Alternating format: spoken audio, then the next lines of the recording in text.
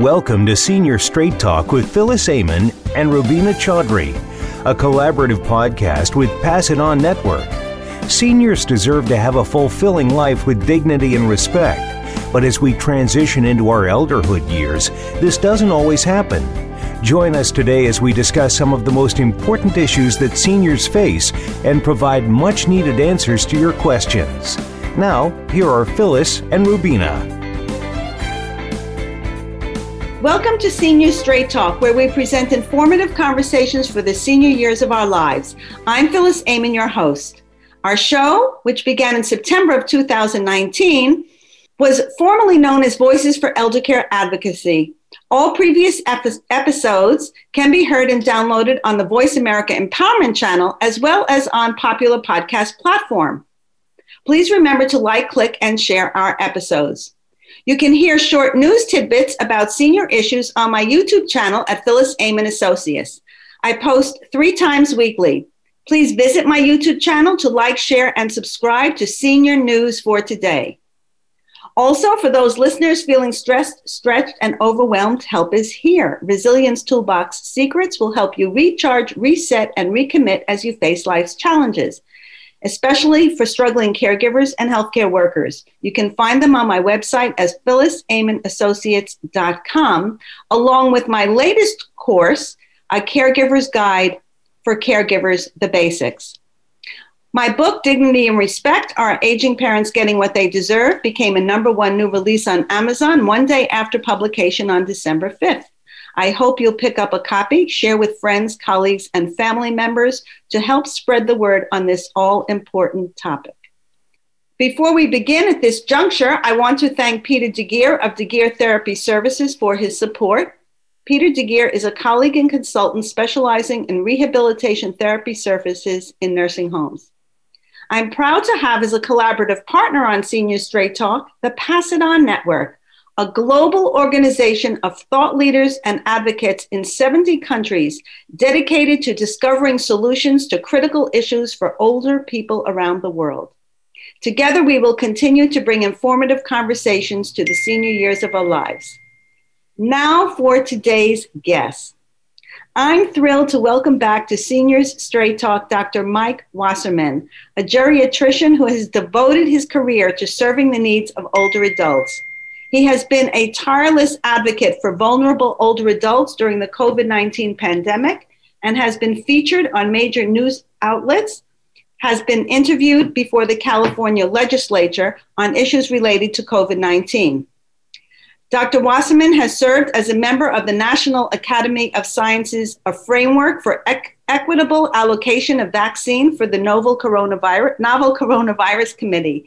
He is also editor-in-chief of Springer's upcoming textbook, Geriatric Medicine, a person-centered, evidence-based approach.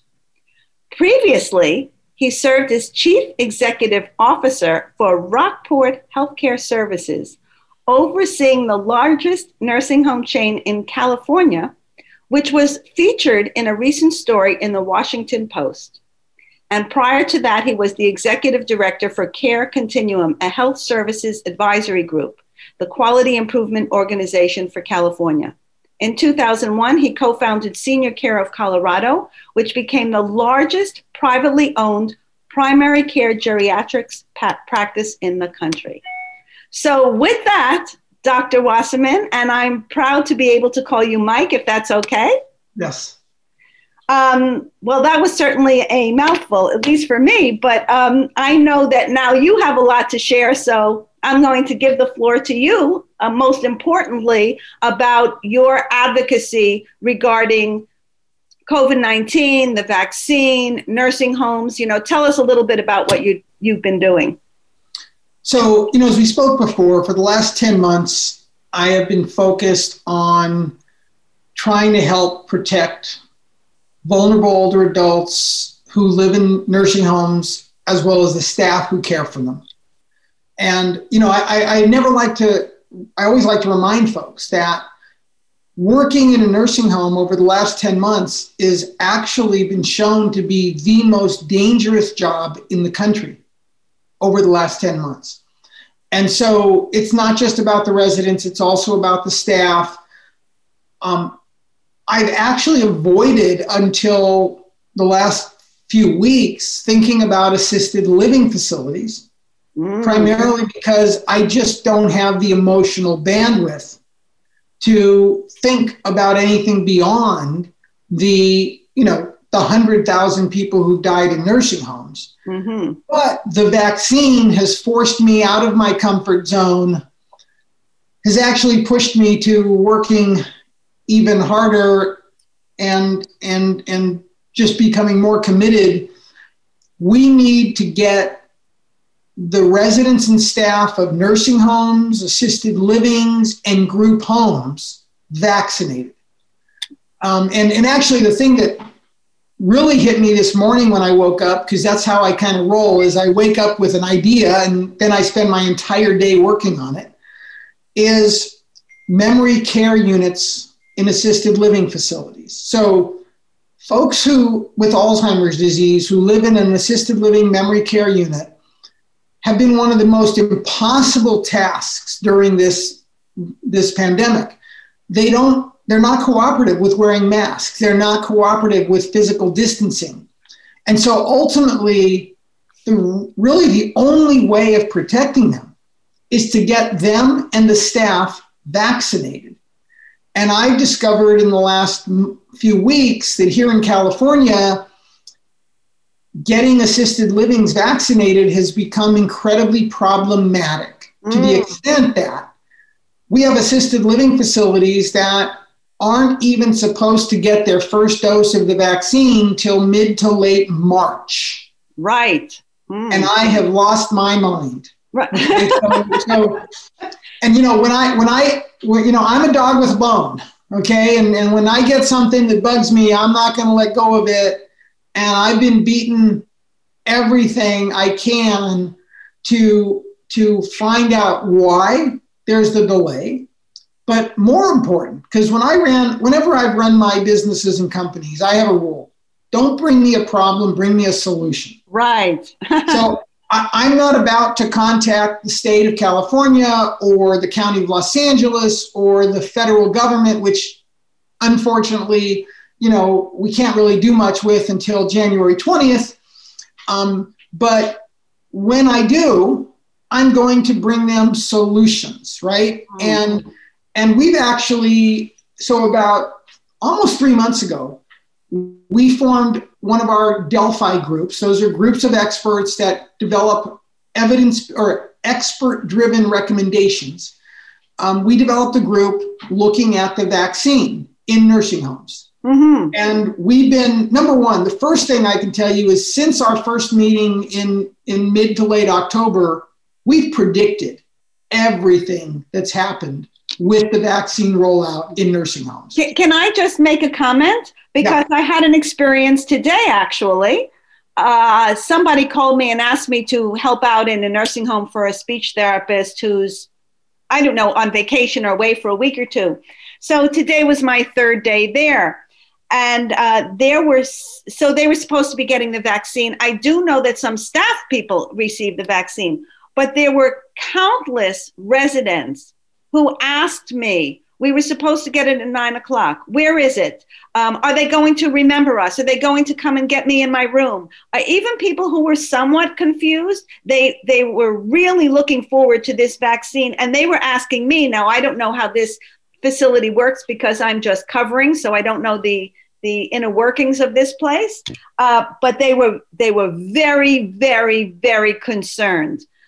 One woman in particular, she, of course, can only visit her daughter through the window, and she's hoping that she can get the vaccine, and so can her daughter, who's also over the age of 60, so that they could maybe start to visit again. But, there was no clear messaging so that people were even put at ease. This doesn't even help the situation because now they're already in an anxious state. So here's what's fascinating. We've learned a lot over the last few weeks, and that's one of the beauties of our group is we are monitoring what's going on around the country. I actually spoke to someone yesterday who said, we've been told that everything's going great, that the nursing homes are doing great, and most of the residents are getting the vaccine and agreeing to get the vaccine. And the problem is, between CVS and Walgreens, the federal government, and the nursing home companies, it's all about optics. Right. Okay, so the nursing homes that are getting the vaccine, okay, this is the nursing homes that are actually receiving it, okay? Right. And what percentage, may I ask what percentage of those? It's horrible. It's horrible. Isn't it something like 8% or something? Well, we may be getting closer to, actually that's not clear because there's no transparency right now in terms of how many facilities have gotten the vaccine, what percentage of their staff are getting the vaccine. We shouldn't be surprised. This is an administration that doesn't pride itself on planning or transparency. So, and the problem is, so when you get the vaccine to a nursing home, the residents are going to take it. Okay, we're hearing, and I actually had someone say, I heard that 90% of the residents are taking it. Isn't that great? Everything's going good. And I said, okay, here's the deal. Why wouldn't the residents or their families want to take a vaccine to protect them from a virus that kills 30% of the people who get it? Okay? Right, exactly. So most residents and their families are taking the vaccine, okay? The problem is, there's a second part to this.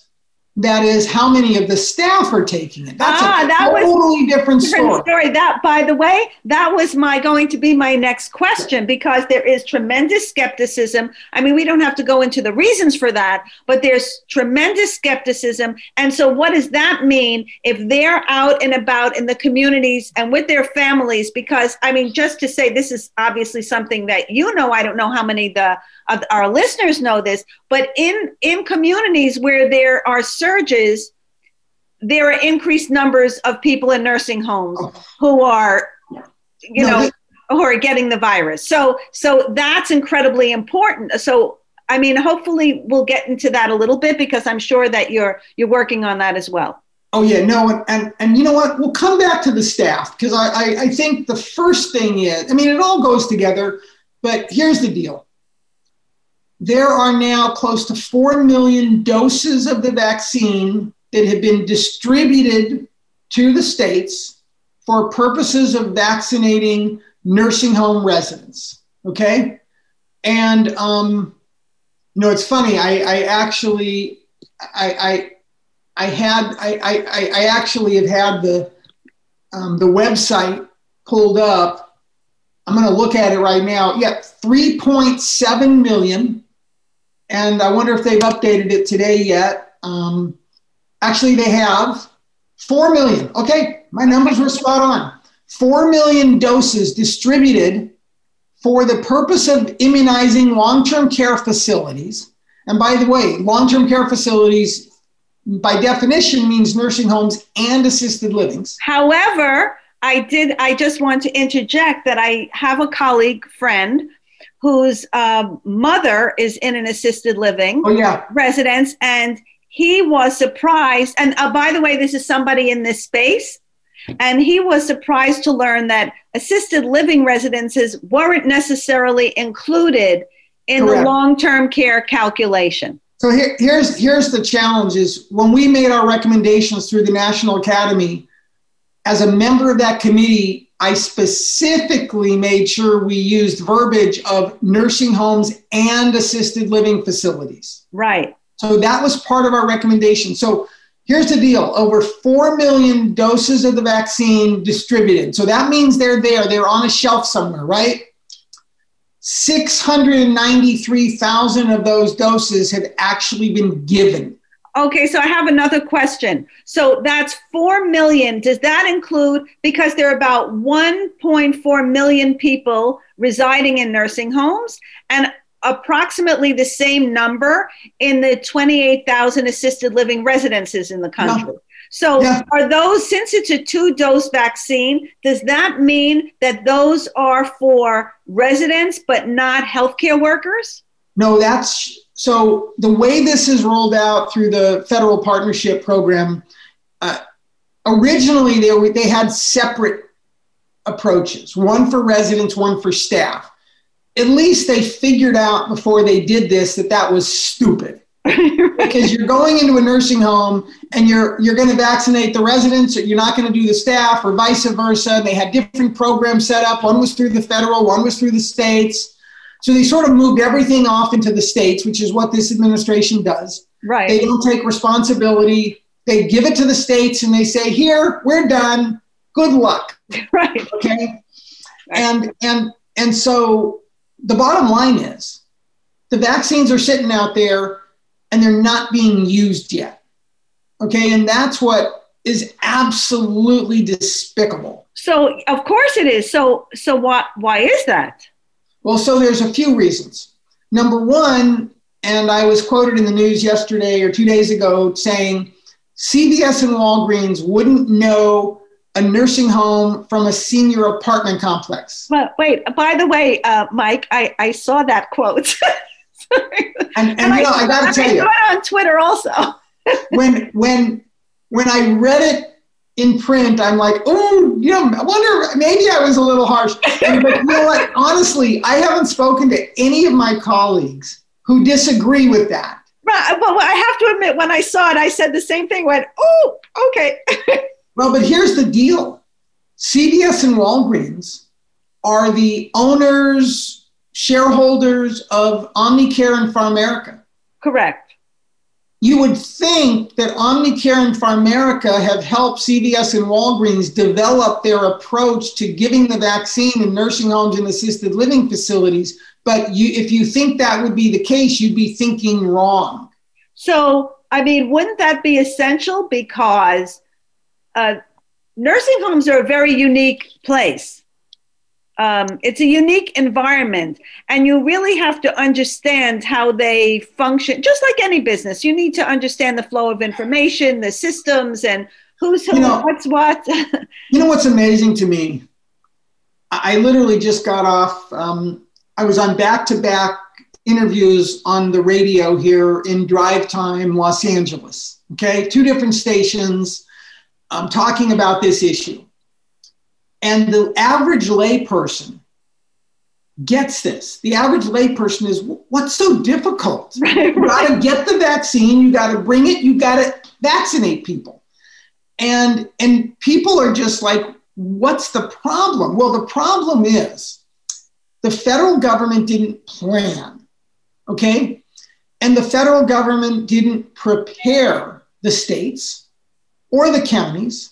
And basically, and I was quoted on this a month ago, because I'm not a Johnny-come-lately. I lay it out there. I predict what's going to happen, and then when it actually happens, it actually adds to my credibility. So, I basically said the federal government created a vaccine that they were delivering to the doorstep of the nursing homes without any planning, and that was going to lead to chaos. Right.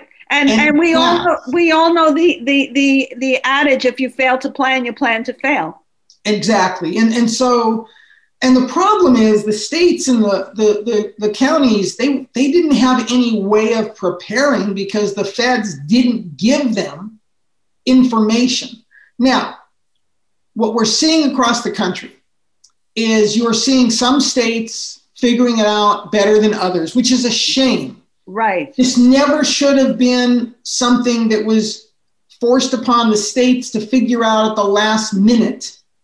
It should have been planned, worked on, collaborated with transparently. And so, like, West Virginia is a good example. West Virginia was actually the first state to figure out they needed to test all of their nursing homes. And they pulled the National Guard or whatever, and they went out and they tested them all back in April.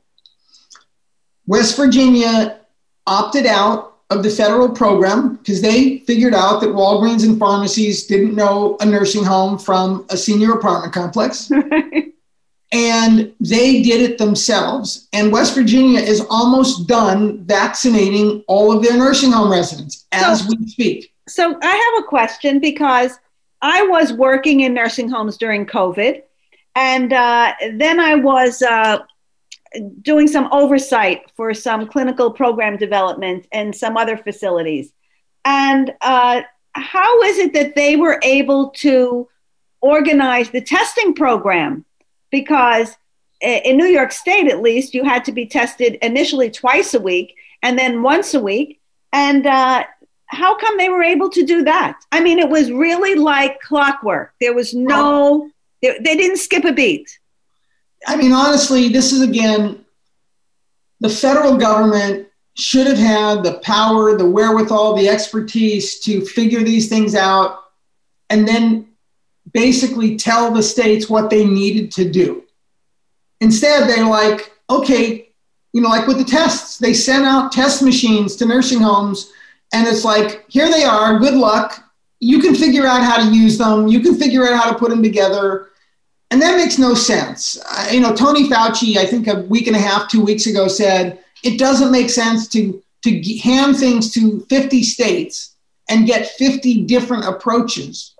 What you need to do is have one approach. You tell the states what they need to do. You give them some flexibility based on the fact that states are different. Some are more rural, some are more, urban, some are more suburban, but you give them clear direction. And we didn't do that. So don't you think this is all part and parcel of how this was all handled from the very beginning, even with the PPE, where states were left vying for finding PPE, individually, and states were competing against each other?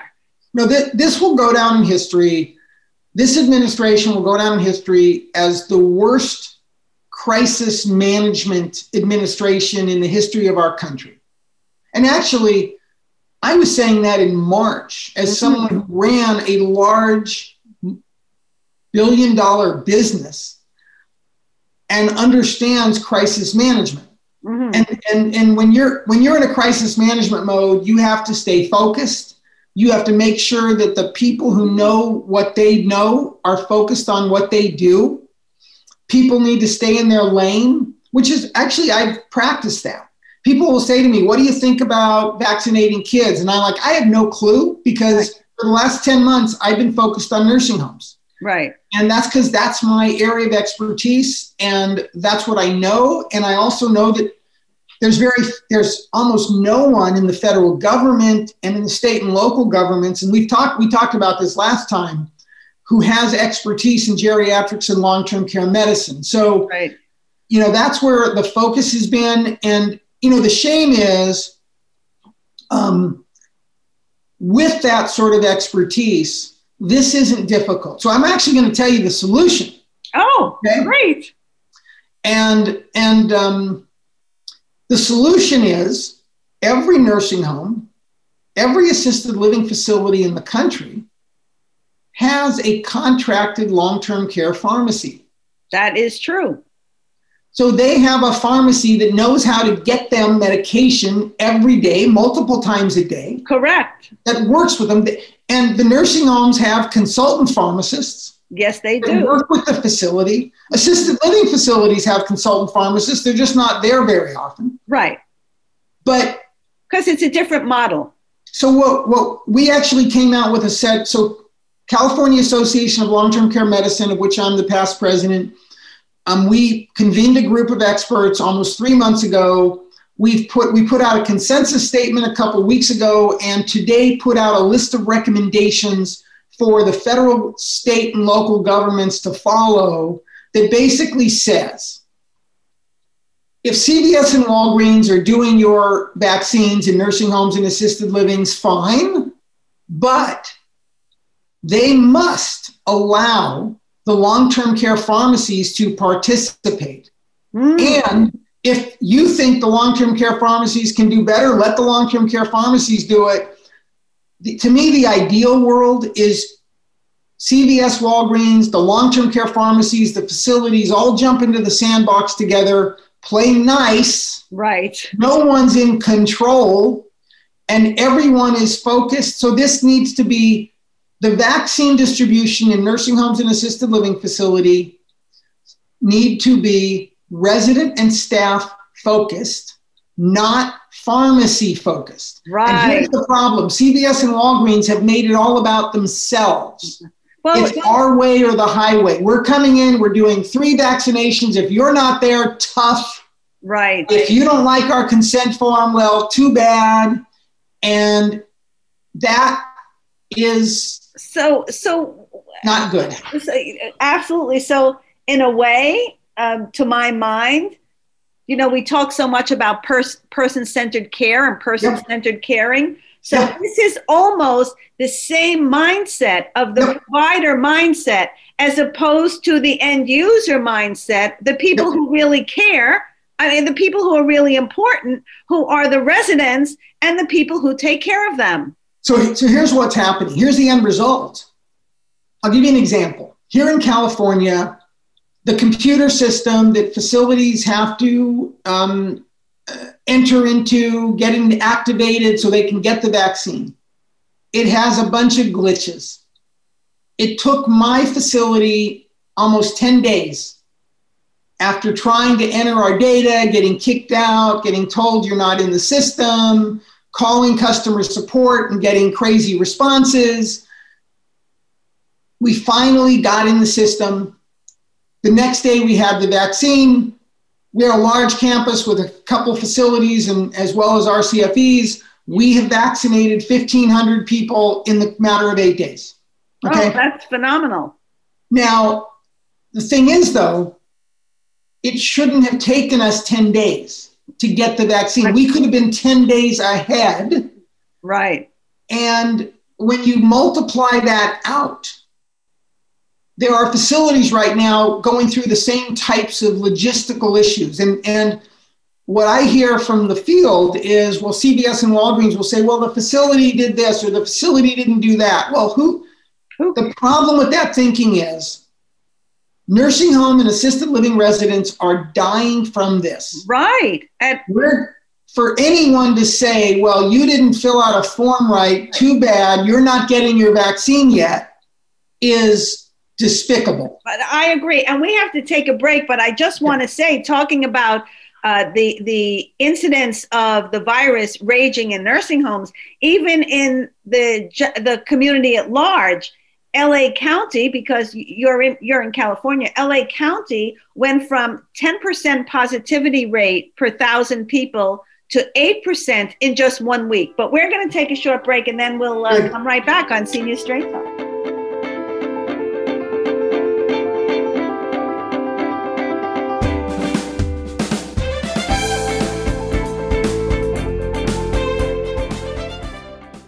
Become our friend on Facebook. Post your thoughts about our shows and network on our timeline. Visit facebook.com/Voice America.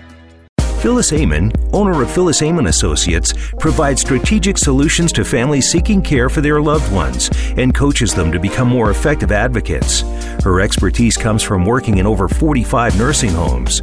Phyllis, known for her passion, empathy, high-quality care standards, and quality life for older adults, is an experienced educator, speaker, and trainer. She's bridged the gap from healthcare to public and private sector businesses on topics from communication, caregiving, empathy, and novel approaches to team building and leadership. Rubina Chaudhry is president and founder of Mars Services, an engineering management consulting firm, as well as founder and president of Olive Community Services, a 501c3 providing support services to seniors, families, and the community. Olive's Live, Learn, and Thrive programs engage seniors physically, mentally, and socially. Rubina's passion for seniors stems from her experiences as an only child, living miles away from her aging parents who are over 90 years of age. She understands the issues and decisions caregivers face. Visit olivecs.org for further information. It's your world. Motivate, change, succeed. VoiceAmericaEmpowerment.com.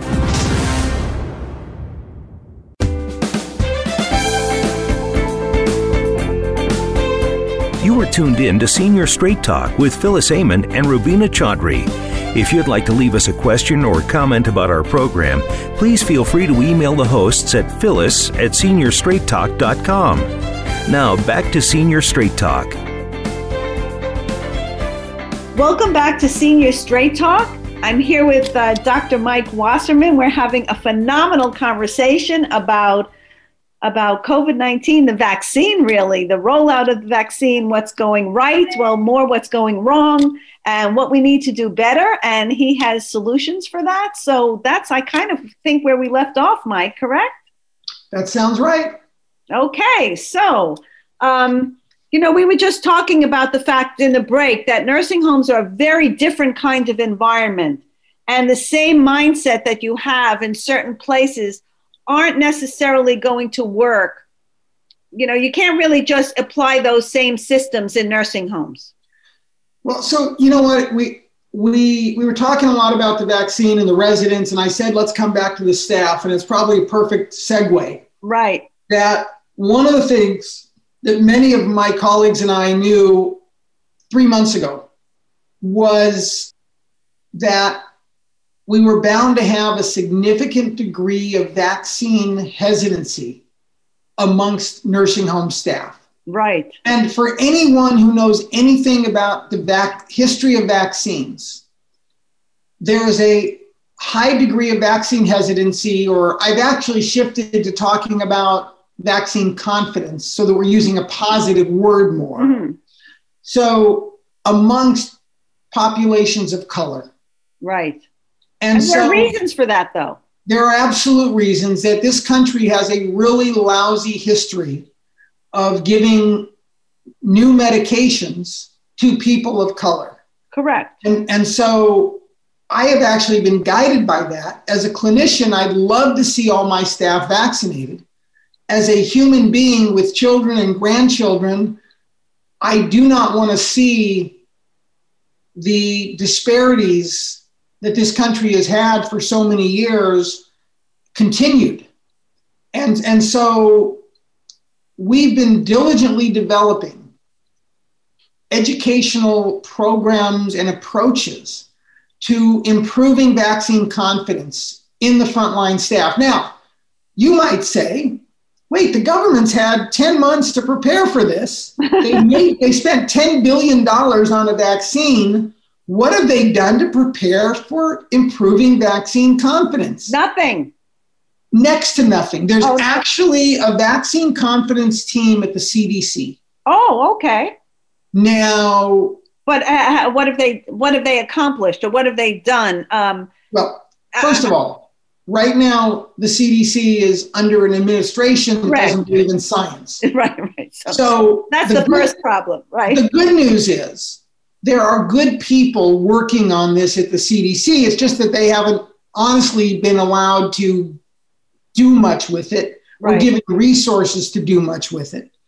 So we've actually developed training programs. So we've got a train the trainer.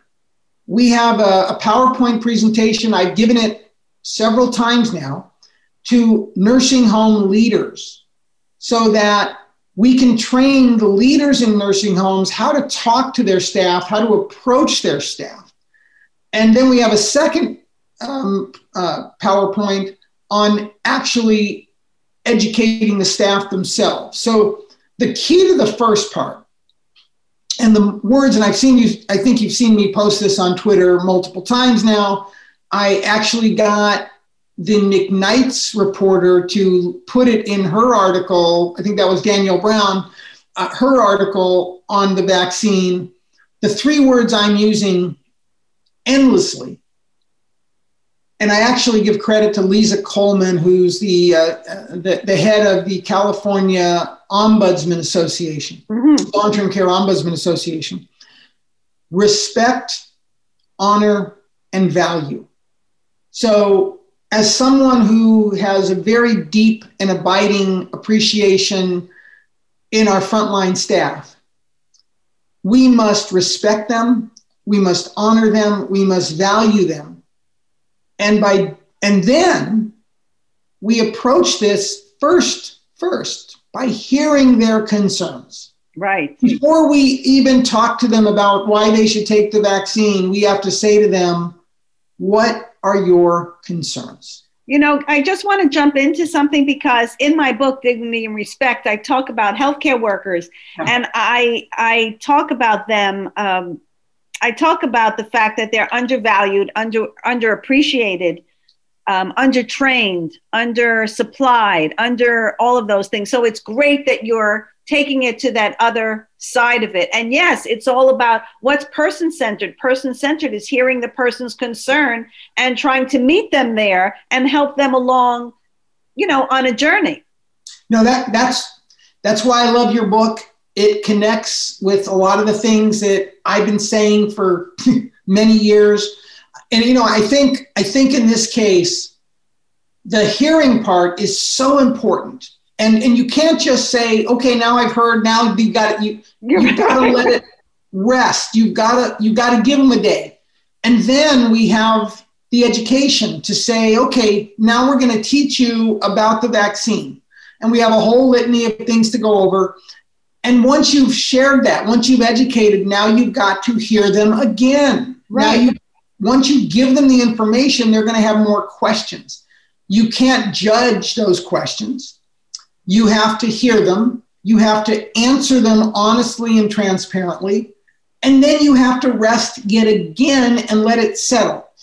And what we're seeing around the country, if you don't do any of this education, if you don't plan to reduce vaccine hesitancy or to increase vaccine confidence, you're going to see in some communities as high as 80% vaccine hesitancy. Mm-hmm. Okay. You're going to see communities where only 20% of the staff will take the vaccine.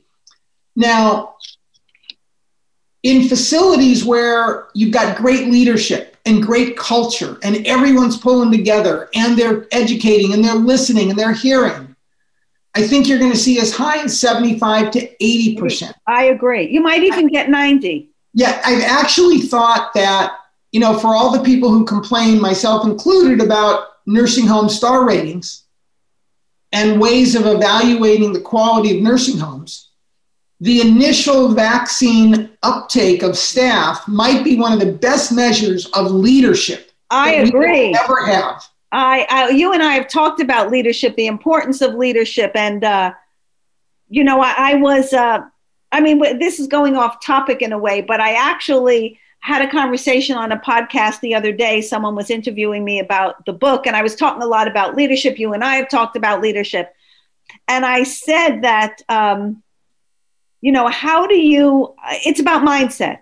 You can't legislate mindset. You can't change mindset. But what do you have to find out about a person's why they're doing a thing? Why? That's really what's motivating them. So it really comes down to the same thing, whether it's, a person's attitude towards leadership and what's their why is, or what the person's why is about why they're not doing a certain thing. You mentioned the Washington Post article.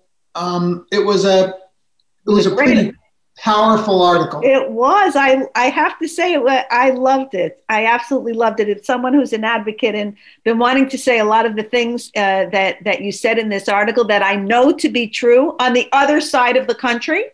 I actually wrote a letter to the editor at the Washington Post in response to that article. I haven't heard from them as yet, but that's what I wanted to say, that's been my experience, but on the other side of the country and for 20 years. It's not like it was just this week.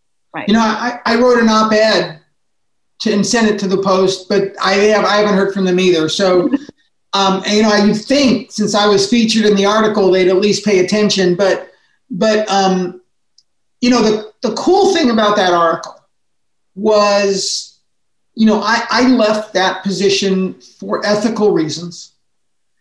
And the reasons are clear out there in the article now.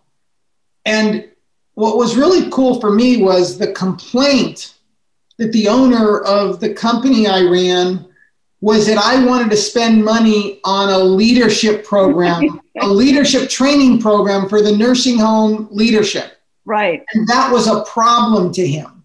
Because there's no return. He can't see the line on the return on the investment. Because as I think I've said to you, I have been in nursing homes and talked about this many times through the years, said, gee, I'd love to do it. I'm a communications person. I could do it from a communications point of view.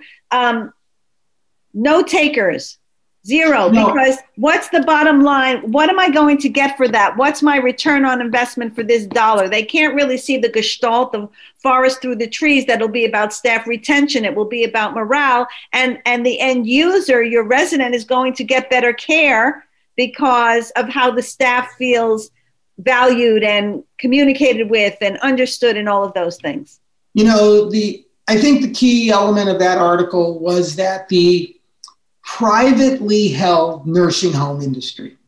I'm actually beginning to differentiate that because the publicly traded companies have a lot more transparency.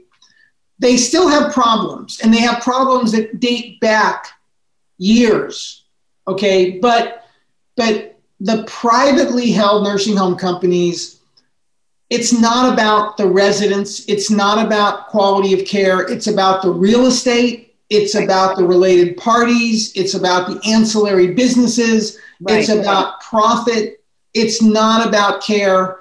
At the end of the day, the folks with the money behind those industries don't care about the residents. Okay. And so because their why is the money.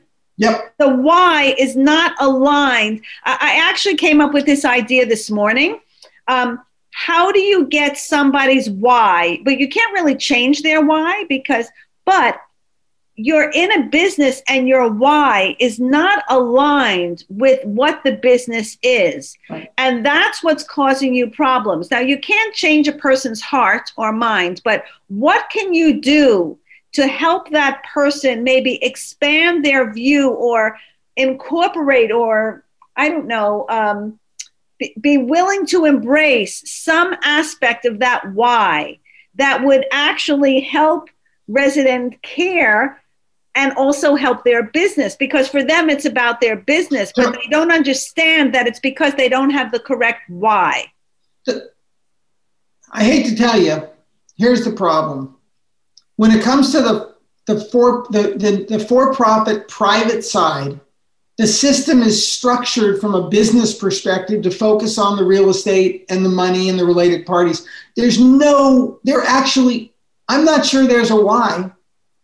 And, you know, there's a new word going to be in the vernacular of our country, and I would say, and that word is Trumpian.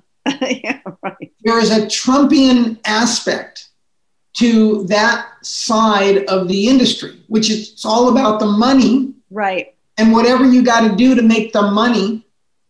And this is why I thought the article was not only powerful, but important in the sense of we have to start with transparency. As soon as the consumer sees where the money is going in nursing homes, the pressure will begin to mount on changing the system. And I'm about advocacy and grassroots advocacy. So yes, it's about that people seeing that. But in addition to that, if people start to say, especially with this COVID situation, you know, I don't know if I'm sure you remember the movie Network, I'm Mad as Hell and I Can't Take It Anymore. One of my favorites. Me too. So if people start to get to that point and say, hey, look at what you did with my mother. I can't visit my mother. Look at what happened to my family. If people really start to get mad as hell and can't take it anymore, I mean, we've seen that in other movements in this country in the last several months. I think that a shift can maybe start to happen. What do you think? I don't, you know what? I mean, I'm an optimist. You know, one of my good friends and mentors who actually passed away recently used to say that if I walked into a room filled with horse manure, I'd ask, where's the pony? Okay. Now, that said, having worked in this industry and been in the back room, I'm also a cynic. Right. And also having been a geriatrician for over 3 decades, I am very concerned about the level of ageism in our society. Oh, goodness gracious. And so the issue is, will people care? And I think there's one thing COVID has done. It has shown a light on inequity. It's shown a light on ageism. It's shown a light on racism. Okay, because at the end of the day, the frontline staff who have been in the most dangerous job in the country are primarily poor women of color. Primarily. And they're dying at excess rates. And, right now with the vaccine, circle back to the beginning, to this discussion of what's going on with the vaccine. My great fear right now, especially to some degree as it relates to nursing homes, but really as it relates to assisted living facilities, as the government has screwed up getting the vaccine out to these folks, everyone else is clamoring, where's my vaccine? Where's my vaccine? What's going to happen is they're going to say, okay, now you can get it.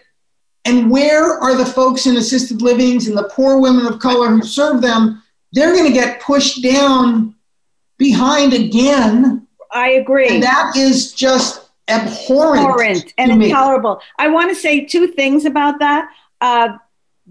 Today, my senior news for today was based on an article in Next Avenue.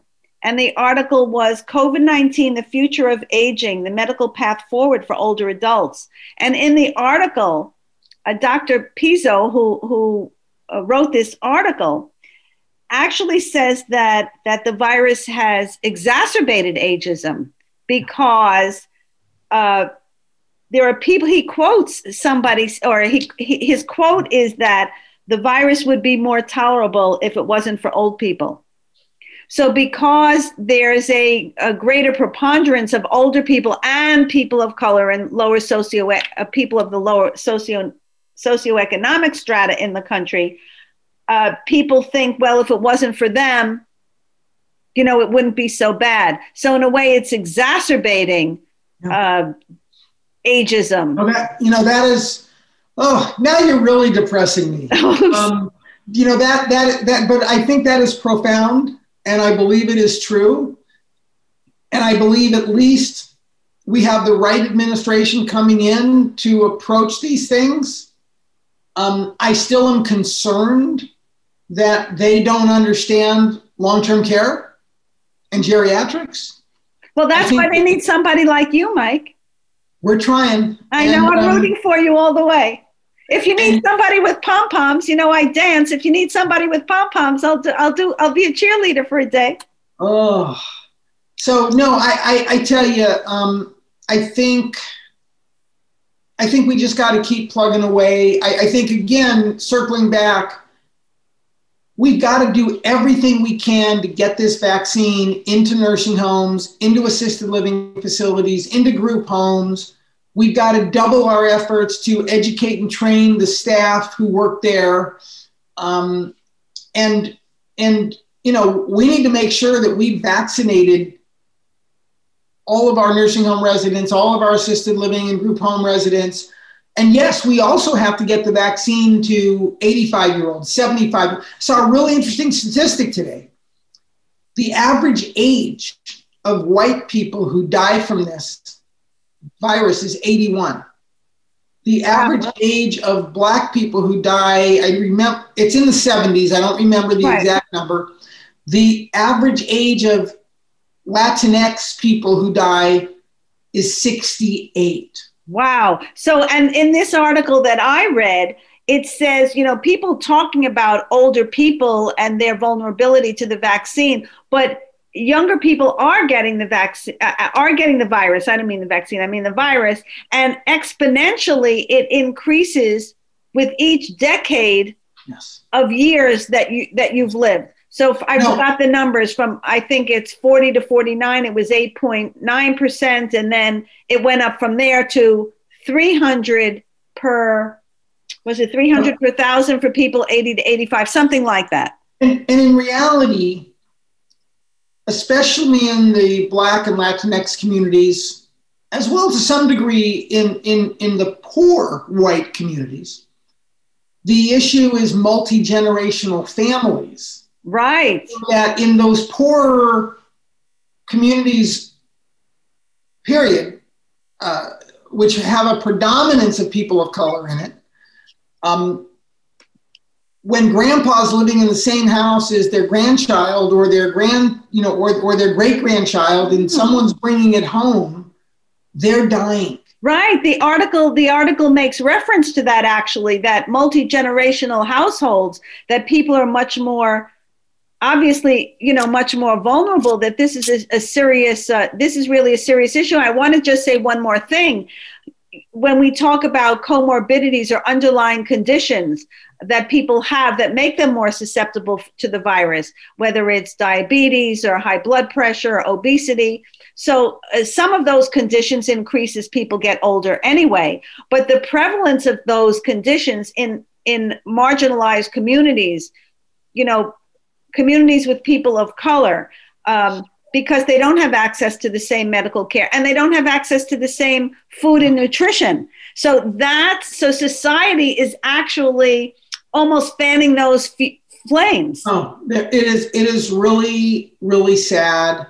One of the things I was proud of being part of the National Academy Committee was we did make mention of the multi-generational family situation. I think it's been lost in a lot of the discussions. And I think, one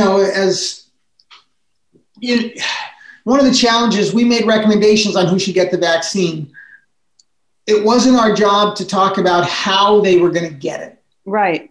The moment we ended that committee, I've switched over to focusing on the how. I focused a lot on improving vaccine confidence, thinking, and again, staying in my own lane, that I'd have to leave it to the logistics experts to get the vaccine to those people who need it. Unfortunately, those logistics experts have failed. Right. We know they failed at the federal level because this administration, again, is horrible. And unfortunately, they then gave a really non-transparent, challenging situation to all the states. Some states have done a little better than others, but they're trying to figure it out right now. And that's why we just came up with a set of recommendations that hopefully can help guide the states and hopefully will guide the incoming administration if they pay attention to it. Oh, don't you think they will? Because they appear to be very concerned about the virus. Listen, the number of cases is growing exponentially almost, but by each passing day. I mean, was it over 4,000 deaths the other day? Was that in California? Yeah, so actually in December alone, or in the last month, there were 2,200 long-term care deaths in California. I looked at the KFF site the other day, just looking at the last month, and I counted up the number of deaths amongst the top 20 states. And looking at the top 20 states in terms of total deaths, I got up to 16,000. Oh my goodness. Okay. And so, I don't know. I stopped counting. I mean, we're clearly in the 20,000+ range of long-term care deaths across the country last month alone. Oy. And all the more. So this is where we can sort of finish up this podcast with every week or two or month where we delay the vaccine, we're missing an opportunity to save thousands of lives. Mm. And that's why I've been completely obsessed by this. And rightfully so. I mean, it's just been, there really are no words to really describe, because these people are people's loved ones, their mothers, their fathers, their grandparents, their sisters, their brothers, their uncles, their aunts, their great-grandparents, their spouses. I mean, not everybody, by the way, people should know in nursing homes are of in their 70s, 80s, or 90s. There are people there for whatever reason are in a nursing home situation because whatever their physical condition is, they need that kind of care. So it's not only just older people, although we think of nursing homes as being a place where older people reside. But listen, Mike, I don't know what to say. This has just been unbelievably fantastic. Thanks so much. Thank you for the opportunity. I really enjoy talking to you. I think our combined experience over a little bit of time has a lot of value. It feeds off of each other. Yeah, no, for sure. And you're just doing such great work, and anything I could do to support you. And I know you tweet some of my stuff. You're supportive of my book and other stuff, and I really, really appreciate it. And people should know we met over Twitter, and so you can forge great relationships through social media as long as you can still maintain your Twitter account. We won't go there. I know. But anyway. Thanks for sharing your time today. And I know it's just been great for our listeners. So I'll just say to please join us on our next episode of Senior Straight Talk for more informative conversations for the senior years of our lives. This is Phyllis Amon signing off. Please remember to like, click, and share our episodes. And until next time, stay safe, stay well, and stay tuned.